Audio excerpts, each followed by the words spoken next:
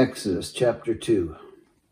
Now a man of the house of Levi married a Levite woman, and she became pregnant and gave birth to a son. When she saw that he was a fine child, she hid him for 3 months. But when she could hide him no longer, she got a papyrus basket for him and coated it with tar and pitch. Then she placed the child in it and put it among the reeds along the bank of the Nile. His sister stood at a distance to see what would happen to him. Then Pharaoh's daughter went down to the Nile to bathe, and her attendants were walking along the river bank. She saw the basket among the reeds and sent her slave girl to get it. She opened it and saw the baby. He was crying, and she felt sorry for him. "This is one of the Hebrew babies," she said. Then his sister asked Pharaoh's daughter, "Shall I go and get one of the Hebrew women to nurse the baby for you?" "Yes, go," she answered. And the girl went and got the baby's mother. Pharaoh's daughter said to her, "Take this baby and nurse him for me, and I will pay you." So the woman took the baby and nursed him. When the child grew older, she took him to Pharaoh's daughter, and he became her son. She named him Moses, saying, "I drew him out of the water." One day, after Moses had grown up, he went out to where his own people were and watched them at their hard labor. He saw an Egyptian beating a Hebrew, one of his own people. Glancing this way and that, and seeing no one, he killed the Egyptian and hid him in the sand. The next day he went out and saw 2 Hebrews fighting. He asked the one in the wrong, "Why are you hitting your fellow Hebrew?" The man said, "Who made you ruler and judge over us? Are you thinking of killing me as you killed the Egyptian?" Then Moses was afraid and thought, "What I did must have become known." When Pharaoh heard of this, he tried to kill Moses. But Moses fled from Pharaoh and went to live in Midian, where he sat down by a well. Now a priest of Midian had 7 daughters, and they came to draw water and fill the troughs to water their father's flock. Some shepherds came along and drove them away, but Moses got up and came to their rescue and watered their flock. When the girls returned to Reuel, their father, he asked them, "Why have you returned so early today?" They answered, "An Egyptian rescued us from the shepherds. He even drew water for us and watered the flock." "And where is he?" he asked his daughters. "Why did you leave him? Invite him to have something to eat." Moses agreed to stay with the man, who gave his daughter Zipporah to Moses in marriage.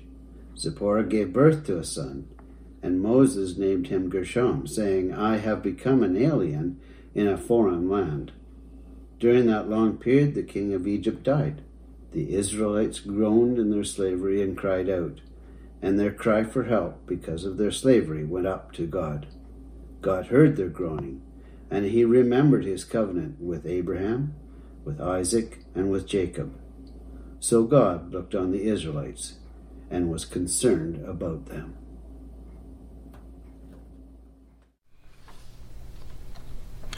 Friends, would you join me with brothers and sisters around the world and with the communion of saints who have gone before us as we confess our Christian faith together in the words of the Apostles' Creed. I believe in God, the Father Almighty, creator of heaven and earth. I believe in Jesus Christ, God's only Son, our Lord, who was conceived by the Holy Spirit, born of the Virgin Mary, suffered under Pontius Pilate, was crucified, died, and was buried. He descended to the dead. On the 3rd day he rose from the dead. He ascended into heaven and is seated at the right hand of the Father. From there he will come to judge the living and the dead. I believe in the Holy Spirit, the Holy Catholic Church, the communion of saints, the forgiveness of sins, the resurrection of the body, and the life everlasting. Amen. Friends, let's pray. Jesus, we thank you again for your word. Would you speak through my words this morning to your people? Lord, would you remind us of your provision, your calling, your grace, and your protection in our lives as we look at the life of Moses. Lord, we thank you that you are at work in our lives even when things look difficult. And I pray today that you would encourage and uplift your people by your Holy Spirit as we are reminded that you, Jesus, have borne the price for all of our sin, all of our brokenness, all of humanity's evil. And Lord, we can find forgiveness and grace and new life in you. Would you meet us as we open your word together? In Jesus' name, amen. Amen. So last week we started a new series on the book of Exodus. Israel is enslaved to the Pharaoh in Egypt. They're calling out for deliverance, and we saw the ordinary courage of the midwives standing up to Pharaoh and his evil plan to eradicate the people. This week, we encounter the birth of Moses and a bit of his early life. I want to zoom in on the first couple verses of chapter 2 as we get started. Verses 1 to 3. Says, "Now a man from the house of Levi went and took as his wife a Levite woman. The woman conceived and bore a son, and when she saw that he was a fine child, she hid him 3 months." Our story zooms in from kind of this large national issue now to a husband and a wife with a newborn son, and we get a picture of kind of a little bit of daily life under this oppressive regime. They simply cannot give up their little boy, right? We read that Moses is like super cute. He's verse 2 says he's a fine child. And their hearts are full of love for him. And so they decide to keep him as best as they can. And I'm sure they were right on him when he is crying and feeding. And they're trying to keep him quiet as best as possible so no one will report them. But as he grows, it becomes more and more difficult to keep him a secret. And they don't want him caught. And so, hearts grieving, we get to verse 3. When she could hide him no longer keep him hidden, she took for him a basket made of bulrushes, daubed it with bitumen and pitch. She put the child in it and placed it among the reeds on the river bank. They don't want him caught, right? And so their hearts, just imagine the scene, right? Our hearts grieving. They know what they have to do. They'll send him down the Nile, but not alone. They're going to put him in a little ark and release him into God's hands. And they choose, like the midwives did in chapter 1, they're choosing to lean into trusting God rather than fearing Pharaoh.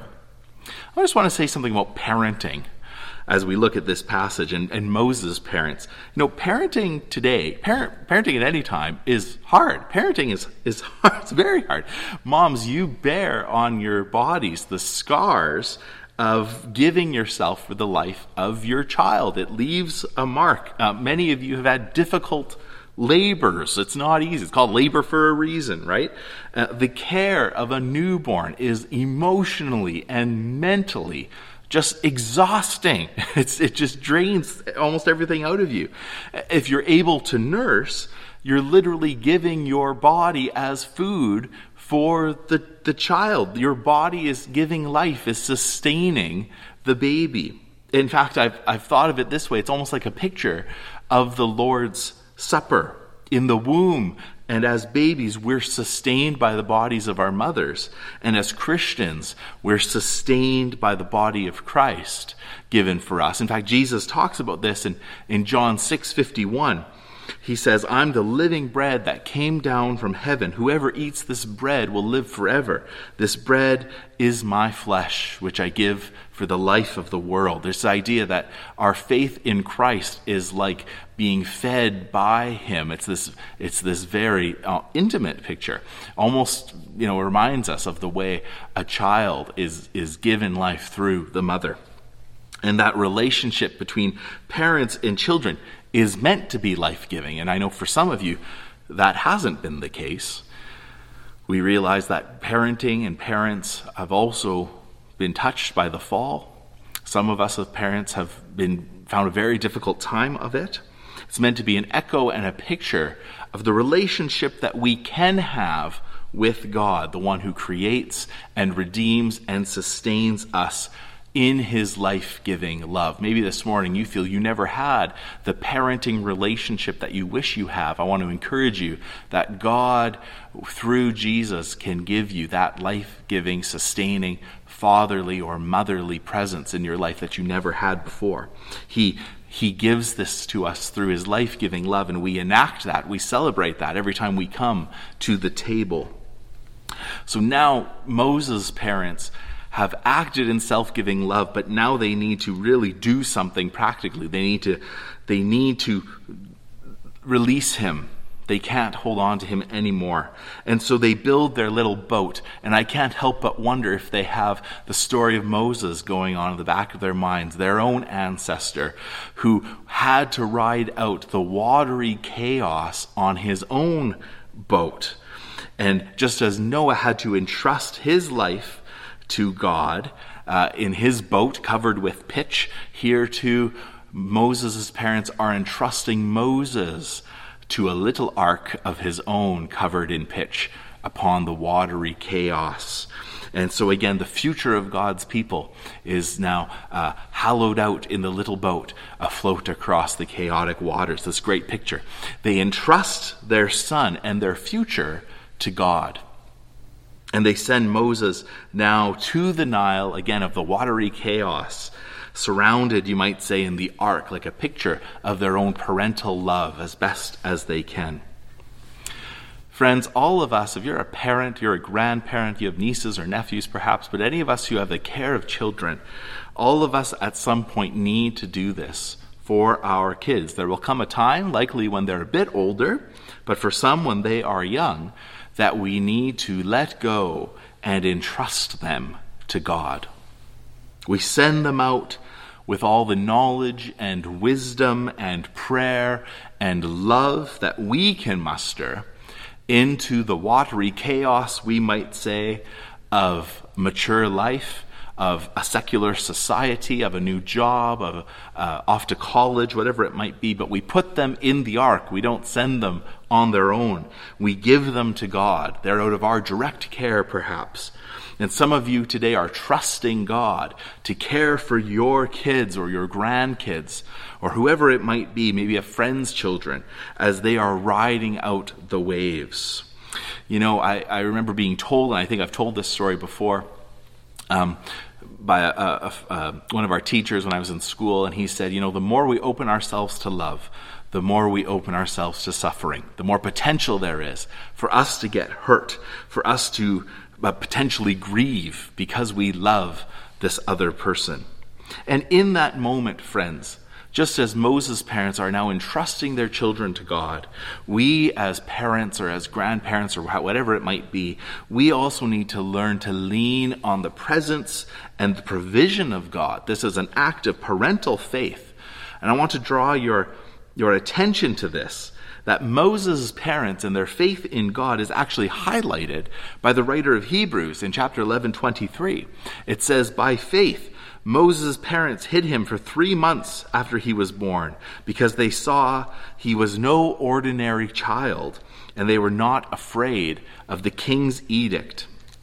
Parents, God sees your care for your kids. He sees the faith you have in him to entrust him with your children. You're doing a good job, moms and dads. Be encouraged. This is no simple task that you've been given. It will be perhaps the most difficult task of your life. But you, like Moses' parents, may need to come to a point, or maybe you're coming to a point, or maybe you've crossed the point but have never really dealt with it, where you need to relinquish the same sort of control you once had and instead trust and entrust your children to God for their faith and for their future. Moses' parents do this. It's like a model of us, of our parenting. Now, the story continues. Miriam is waiting, standing at a distance, wondering what's going to happen. We get to verse 5. The daughter of Pharaoh came down to bathe at the river, while her young women walked beside the river, she saw the basket among the reeds and sent her servant women, and she took it. And when she opened it, she saw the child, and behold, the baby was crying. She took pity on him and said, "This is one of the Hebrews' children." Then his sister, Miriam, said to Pharaoh's daughter, "Shall I go and call you a nurse from the Hebrew women to nurse the child for you?" And Pharaoh's daughter said to her, "Go." So the girl went and called Moses' mother. And Pharaoh's daughter said to her, "Take the child away, nurse him for me, and I'll give you your wages." So the woman took the child and nursed him. When he grew older, she brought him to Pharaoh's daughter, and he became her son. She named him Moses because she said, "I drew him out of the water."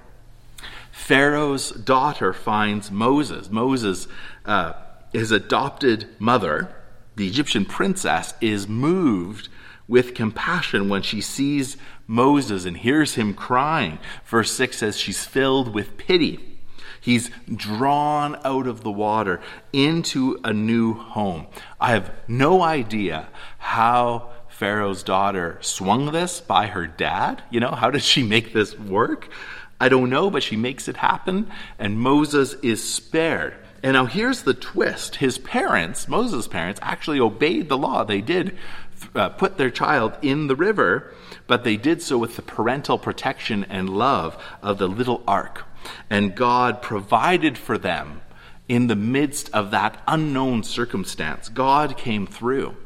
Now here's the second kind of amazing twist, is Miriam reveals herself and wisely, in the moment, offers her mom to be the wet nurse. And so Miriam is another sort of named woman of action in the early chapters here of Exodus. And God uses her to keep this family together as best as they can. So we have Moses now rescued from the waters, cared for by his birth mother, who actually gets paid for it. Think of that. That's awesome. And he's able then to retain something of his Hebrew heritage and identity. Imagine the moment when Moses' mom is summoned by the princess to care for her own child. Just imagine the sense of relief and shock and gratitude. Now Moses is Hebrew, but he's also been adopted now as an Egyptian. He's formally part of the royal household of Pharaoh with all the prestige and learning and status that comes with it. Josephus, who is a Jewish historian, tells us that Moses was active in Pharaoh's house and perhaps even was on a career track to take the throne one day. That he was probably a general who maybe even led Egypt in victory against Ethiopia. We know also that Egypt was an academic center at the time, so Moses would have been highly educated in math and science and history and geography and grammar and literature and all the rest. And so Moses, riding the waves of his parents' faith, is drawn out of the water in verse 10 in a way no one expected. He's given this wonderful upbringing, and through him, God is preparing him to be the one to draw his son Israel out of the watery chaos of Pharaoh's slavery. So just as Moses is the son being drawn out, God is going to draw out his son Israel. It's this wonderful sort of foreshadowing of where the story is going. And we see this theme picked up actually later in Jesus' birth. Jesus now as the new Moses and as the true Israel at his birth has to also be drawn out and flee from Bethlehem from the Pharaoh-like decree of King Herod. And actually in this wonderful kind of redemptive reversal goes to Egypt. Jesus has to flee to Egypt to find safety, right? Because Israel, in some ways, has become like Egypt here. They've lost their way. Now remember, this is not just Moses' backstory, right? This is the story of the people of Israel becoming a nation, becoming God's people. God rescuing them out from under Egypt and then bringing them together as a people around Mount Sinai. And that's what the second half of the book is about. So it's a redemption story, freedom from Pharaoh. But it's also like a creation story, God birthing his new people. And some wonder in verse 2, and later when Pharaoh's daughter sees Moses, but in verse 2 we get this reference of Moses being a fine child or being seen as a good child. And some wonder if this is actually an echo of the creation account where God looks and declares that his creation is good. And here in this chapter, both Moses' mother and his adopted mother see Moses and call him good. That this is actually like a creation account of the nation of Israel being drawn out of the water, just as God draws his creation out of the primordial watery chaos in Genesis 1. So this is fantastic literary parallels. But in all of this, God is demonstrating his amazing providence and his amazing care for his people. And so the first half of the chapter is God preserving Moses as an infant. The second half is now God preserving Moses as a young man. So let's jump in now to that second half. Verse 11. Moses is now grown up, and he goes out to see his people, and he sees their burdens. Look at verse 11 with me. He says, one day when Moses had grown up, so we've done a time jump, right? He went out to his people and looked on their burdens, and he saw an Egyptian beating a Hebrew, one of his own people, one of his people. What's this all about? Well, from what I understand, in the original language, this phrase of looking means to be filled with emotion. It wasn't sort of like Moses went and did a sort of distant, cold kind of clinical analysis, but he saw what was happening. And a compassion or a longing swelled up in Moses' heart. Right? Think about this. Here's Moses with everything in front of him, all sorts of opportunities, all sorts of prestige, all sorts of success, all sorts of kind of career options in front of him. And he looks and sees his afflicted family, his ethnic family, and his heart is moved. And he realizes, I have a choice to make. Who am I going to be? What kind of man am I? That's one of life's most important questions, isn't it? Who am I? Who am I going to be? Who am I going to become? Am I a man who's going to be caught up in my career, in my successes, in my achievements? Or am I going to be a man of compassion who cares for people? Moses acts on his decision, and we'll talk about that in just a moment. But before he acts, he makes an important choice about who he's going to become. And actually, Hebrews chapter 11 again talks about this. Let me read verses 24 and onward to you. It says, by faith Moses, when he had grown up, refused to be known as the son of Pharaoh's daughter. He chose to be mistreated along with the people of God rather than to enjoy the fleeting pleasures of sin. He regarded disgrace for the sake of Christ as of greater value than the treasures of Egypt, because he was looking ahead to his reward. Moses refused to be called the son of Pharaoh's daughter. Moses, who had everything in his life right in front of him, his destiny, we might say, but he says, no, I have a different identity. This is not who I really am. Who I am is among the people of God.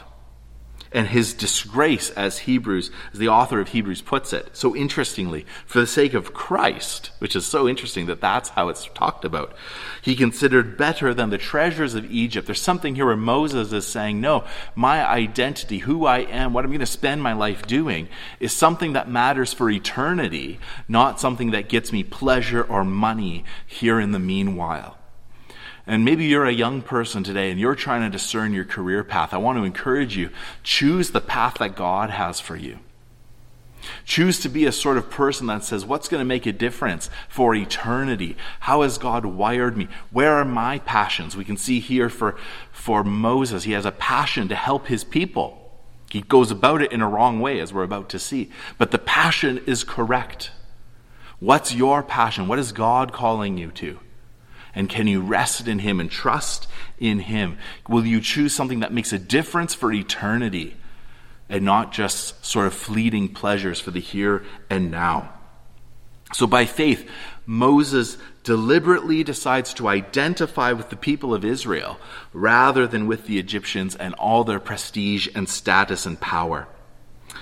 Friends, Moses, he knows who he is, and he won't allow these distractions to dissuade him from his true identity and his true calling. I think this is so worthy of our attention because we live in a culture that's obsessed with who am I and what do I believe and who do I connect with, who's my community, who are my people, right? And we are also very easily drawn to success and allure and status and money and all of that sort of thing. Moses calls us out of that. He calls us to consider who we will be. Will we succumb to the luxury and the opulence and the self-identity and the self-fulfillment? Or will we ground ourselves and our identity in Jesus Christ and find who we are in Him and in the context of the community of the body of Christ? Moses determined who he really was. And I want to ask this morning, do you know who you are? Do you know what God has called you to? Do you have a sense of your own identity and purpose in Jesus? And maybe you don't. I don't want that to be a guilt-ridden thing. I'm not condemning you, but I will say you can find a home and an identity in Jesus Christ and in the community of the people of God. You can find who you are and where you belong. Do you belong to Christ? Do you belong to the church, to God's people? The Christian has answers to the question, who am I and what am I to do and to whom am I connected? And that answer comes in Jesus and in His body. Here I am known and here I am loved. I'm part of this weird family, the community of the people of God with all of our own quirks and issues. But if you don't have that question of identity settled, I pray that God would grant you the grace to get that settled soon, that you would know who you are and who you are in Christ. Moses has this blessing. He knows who he is. He knows where he belongs, and he acts on it. And unfortunately, he acts on it in a way that completely backfires. Look what happens. Verse 11, he sees an Egyptian beating a Hebrew, one of his own people. He looks this way and sees no one. He looks the other way, sees nobody. He goes and kills the Egyptian and then hides him in the sand. Moses intervenes on behalf of his people. Do you think he knows he's fulfilling his future mission? I think he does. I think he has a sense that Moses suspects his future calling. But he does so here wrongly, right? He looks around to make sure no one sees what he's about to do, and then he buries the evidence. And we might think, great, you took out an Egyptian, awesome, you saved this guy. But it's not the right timing. It's not the right situation. And Moses has a guilty conscience, I think, because he's looking to make sure he doesn't get caught. He knows it's not right. Stephen in Acts 7, he talks about this moment, and he gives us a really surprising insight. This is Stephen's speech to the Sanhedrin in Acts 7:23. It says, when Moses was 40 years old, he decided to visit his own people, the Israelites. He saw one of them being mistreated by an Egyptian, and he went to his defense and avenged him by killing the Egyptian. Now listen to this, verse 25, Acts 7:25. Moses thought that his own people would realize that God was using him to rescue them, but they did not. The next day Moses came upon two Israelites who were fighting. He tried to reconcile them by saying, men, you're brothers, why are you hurting each other? But the men who was mistreating the other pushed Moses aside and said, who made you a ruler and a judge over us? Are you thinking of killing me as you killed the Egyptian yesterday? And when Moses heard this, he fled to Midian, where he settled as a foreigner and had 2 sons. Notice how Stephen frames this moment. Moses thought his people would recognize him as their rescuer. Moses has faith in God, and he has some sense of his calling. He knows he's both Hebrew and Egyptian, and that identity conflict will come to a head in his life. And he's filled with emotion over what to do with the slavery of his own people. And so he intervenes, suspecting that they'll see him and understand he can be their deliverer. He's demonstrating his sympathies. He's choosing a side. And what happens? the whole plan backfires. The Hebrews don't celebrate him, they reject him. He's not embraced. Verse 14, let's go back to Exodus again, Exodus 2:14. The man said, "Who made you ruler and judge over us? Are you thinking of killing me as you killed the Egyptian?" Then Moses was afraid and thought, "What I did must have become known." Moses tried to act like a prince. He tried to act like a judge. He tried to act with his own authority. He was trying to be the perfect prince and the perfect judge for them. He's acting with leadership that they don't want. They're not following him. And he knows when it's all come out, he has to run or be discovered. In his series on Exodus, David Guzik makes this great point, and I want to draw on it this morning. He says, where Moses tried to act with authority and failed, Jesus came out of heaven, was incarnate and walked among us. He identified himself among us as a legitimate prince and a legitimate judge, and people still try and reject him. Jesus is a true prince and a true judge, but our hearts are so often like these Hebrews. Jesus, don't get in the way. Jesus, don't tell me what's right or wrong. Jesus, don't be the Lord. Don't be my Lord.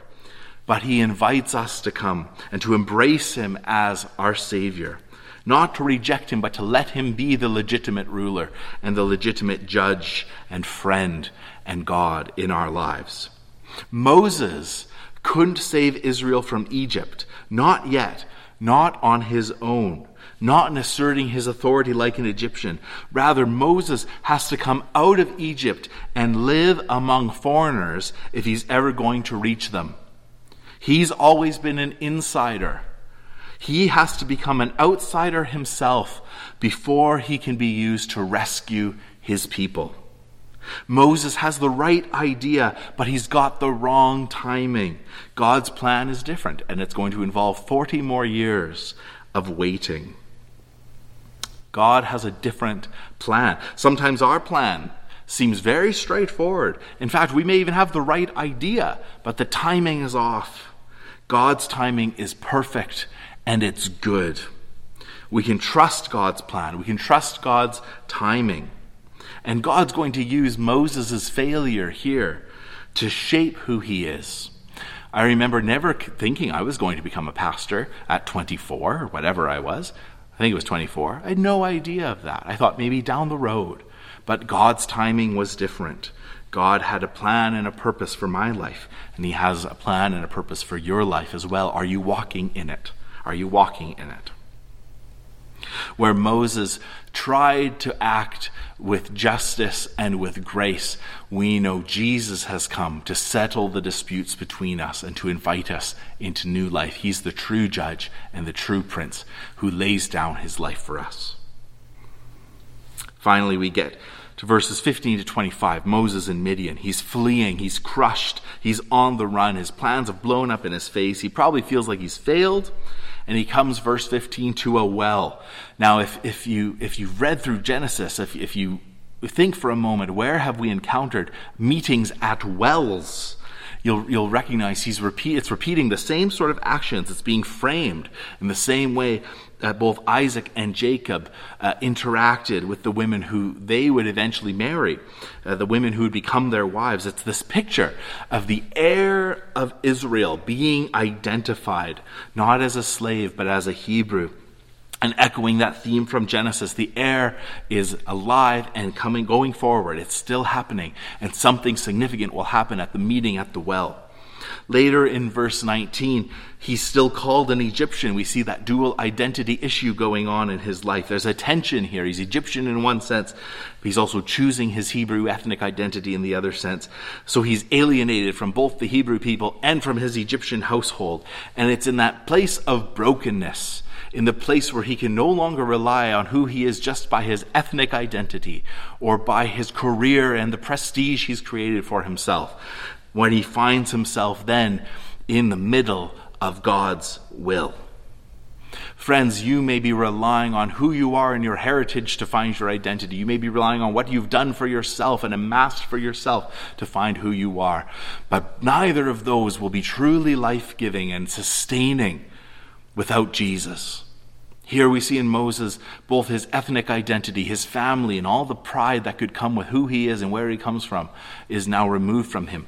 His sense of what he's accomplished for himself, his career, his education, that's been removed from him. And now here he is. We might say Moses, it was too full of himself for God to use. He had to be brought low. And here's Moses now in God's school, dwelling in Midian. This will be his true education. This will be the place of his spiritual formation. It'll be a school of leadership, of life, of marriage, of family, of pastoral care, of learning to shepherd. God is going to teach him how to shepherd sheep so that later he can shepherd people. And here we find the right response. Moses was content to live there. He chooses to be there. He settles down. Verse 21, he says, Moses was content to dwell with the man, Reuel, who will become his father-in-law, Jethro. And he ends up marrying and settling down. Moses didn't just skirt through the time in his life where God was training him. He didn't just kind of endure it. No, he resolved to live his life here, to embrace what God was doing. Even when he had tried and failed, and his life as he knew it was pulled out from under him, he decided to be content where God had put him and to trust in God's timing. What about you this morning? When your plans fail and fall through, will you trust in God's timing, in God's training? Will you allow God to take the brokenness and to transform it into life? Can you find not just the struggle, but contentment in the changes that life brings? There's still an ache in Moses' soul, right? He says, I'm a sojourner. He names his son Gershom, which sounds like Hebrew for sojourner. He knows he's a stranger. He knows he's now an outcast. He knows now what it's like to be Israel, right? He has to learn to be a stranger in a foreign land. He's now being made to be like the people he will be rescuing. He's never known that. And here he is now in a foreign nation as almost like a refugee with others, learning the simplicity of their hospitality and grace and God's patient training, God's patient transformation of his character in a time of life, a season of life that seems so different, so distant from what he imagined. Friends, I encourage you, just as Moses is learning, in this case, to be a simple nobody, to let God shape his life and character, that God is crafting him in this in-between phase. Friends, I encourage you to let God craft you in the in-between phase of your life. You may feel you're not quite sure which way it's going. You're wondering what God has for you. Maybe it feels like a wilderness experience to some degree. But I encourage you to let God transform and shape you, to grow you in obedience, to grow you in faith. In some ways, this COVID-19 situation is almost like this. We don't quite know where it's headed. We don't quite know how long it will last. We're in a situation we've never been this way before, right? But what an opportunity to lean into God, to let him shape our character, to let the issues in our lives realize what's bubbling to the surface as we stay at home and self-isolate and all of these things, right? Am I frustrated with people? Am I full of anger? Am I full of bitterness? Let God work that out in our lives. Let God transform us so we can respond with faithfulness when the call comes. And God knows the cry of our hearts. Verses 23 to 25, the chapter ends with this little moment of God hearing the groaning, acknowledging the people in their slavery and waiting for deliverance. And God remembers his covenant, not because they're good, but because he is faithful to it. Friends, we come to God. God shapes us and grows us because of who he is, not because of us, not because of our goodness, not because of our greatness, but God loves you and wants to grow you and to fill you with his life and with his love. That's all because of who he is, and not because we've earned it, but because Christ has gone to the cross for us, taken our sin, and has come to make us new and alive. You may feel like Moses out in the desert, but God is faithful. You know, Christ went to a worse desert for you.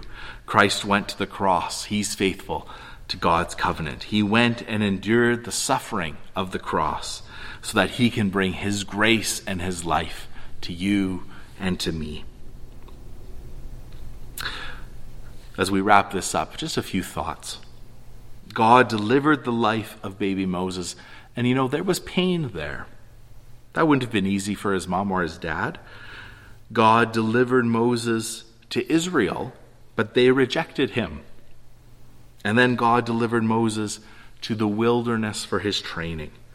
And there would have been pain involved in that as well. I want to say this, that when God does deliver us, when we allow God to work in our lives, when God is doing something, there may well sometimes be a measure of pain. And I encourage you not to resist that. There was pain along the way here for Moses. And there are times in our own lives where we experience grief, where we experience hardship. We may be wondering about God's timing. But we can know who we are. We can trust that our true identity and our hope and our future are held and found in the person of Jesus Christ. He came to deliver us out of our slavery to sin and invites all of us into a new life with him. And my prayer today is that you stop trying to control, as Moses tried to intervene in that poor situation with the Hebrews, but instead learn to embrace what God is doing. Run to Jesus today and ask him to give you peace and joy in this season of your life. And ask God, what are you trying to shape in me? What are you trying to show me? What are you trying to form in me as I walk through this season? Lord, I want my identity to be found in you. I look to you, not to my heritage, though there is goodness there, not to what I've accomplished for myself, though that is admirable and good for some of us. We've tried to do the best we can. Fantastic. But Lord, at the end of the day, my identity is found in you. It's found in being a forgiven child of God. And in that place, I become free to work and to live and to move and to have my being in you, Jesus. And I just pray today, Lord, over each one who's watching, that you would give each one a deep sense of their identity and of your provision and your protection and your shaping and forming them through the seasons of their lives. Lord, we are in need of you. We trust you today. We look to you. And I pray, Lord, over my friends that they would have a deep sense of your great love for them. And with the words you taught us, we pray together. Our Father, who art in heaven, hallowed be thy name. Thy kingdom come. Thy will be done on earth as it is in heaven. Give us this day our daily bread. Forgive us our trespasses, as we forgive those who trespass against us. And lead us not into temptation, but deliver us from evil. For yours is the kingdom, the power, and the glory, forever and ever. Amen.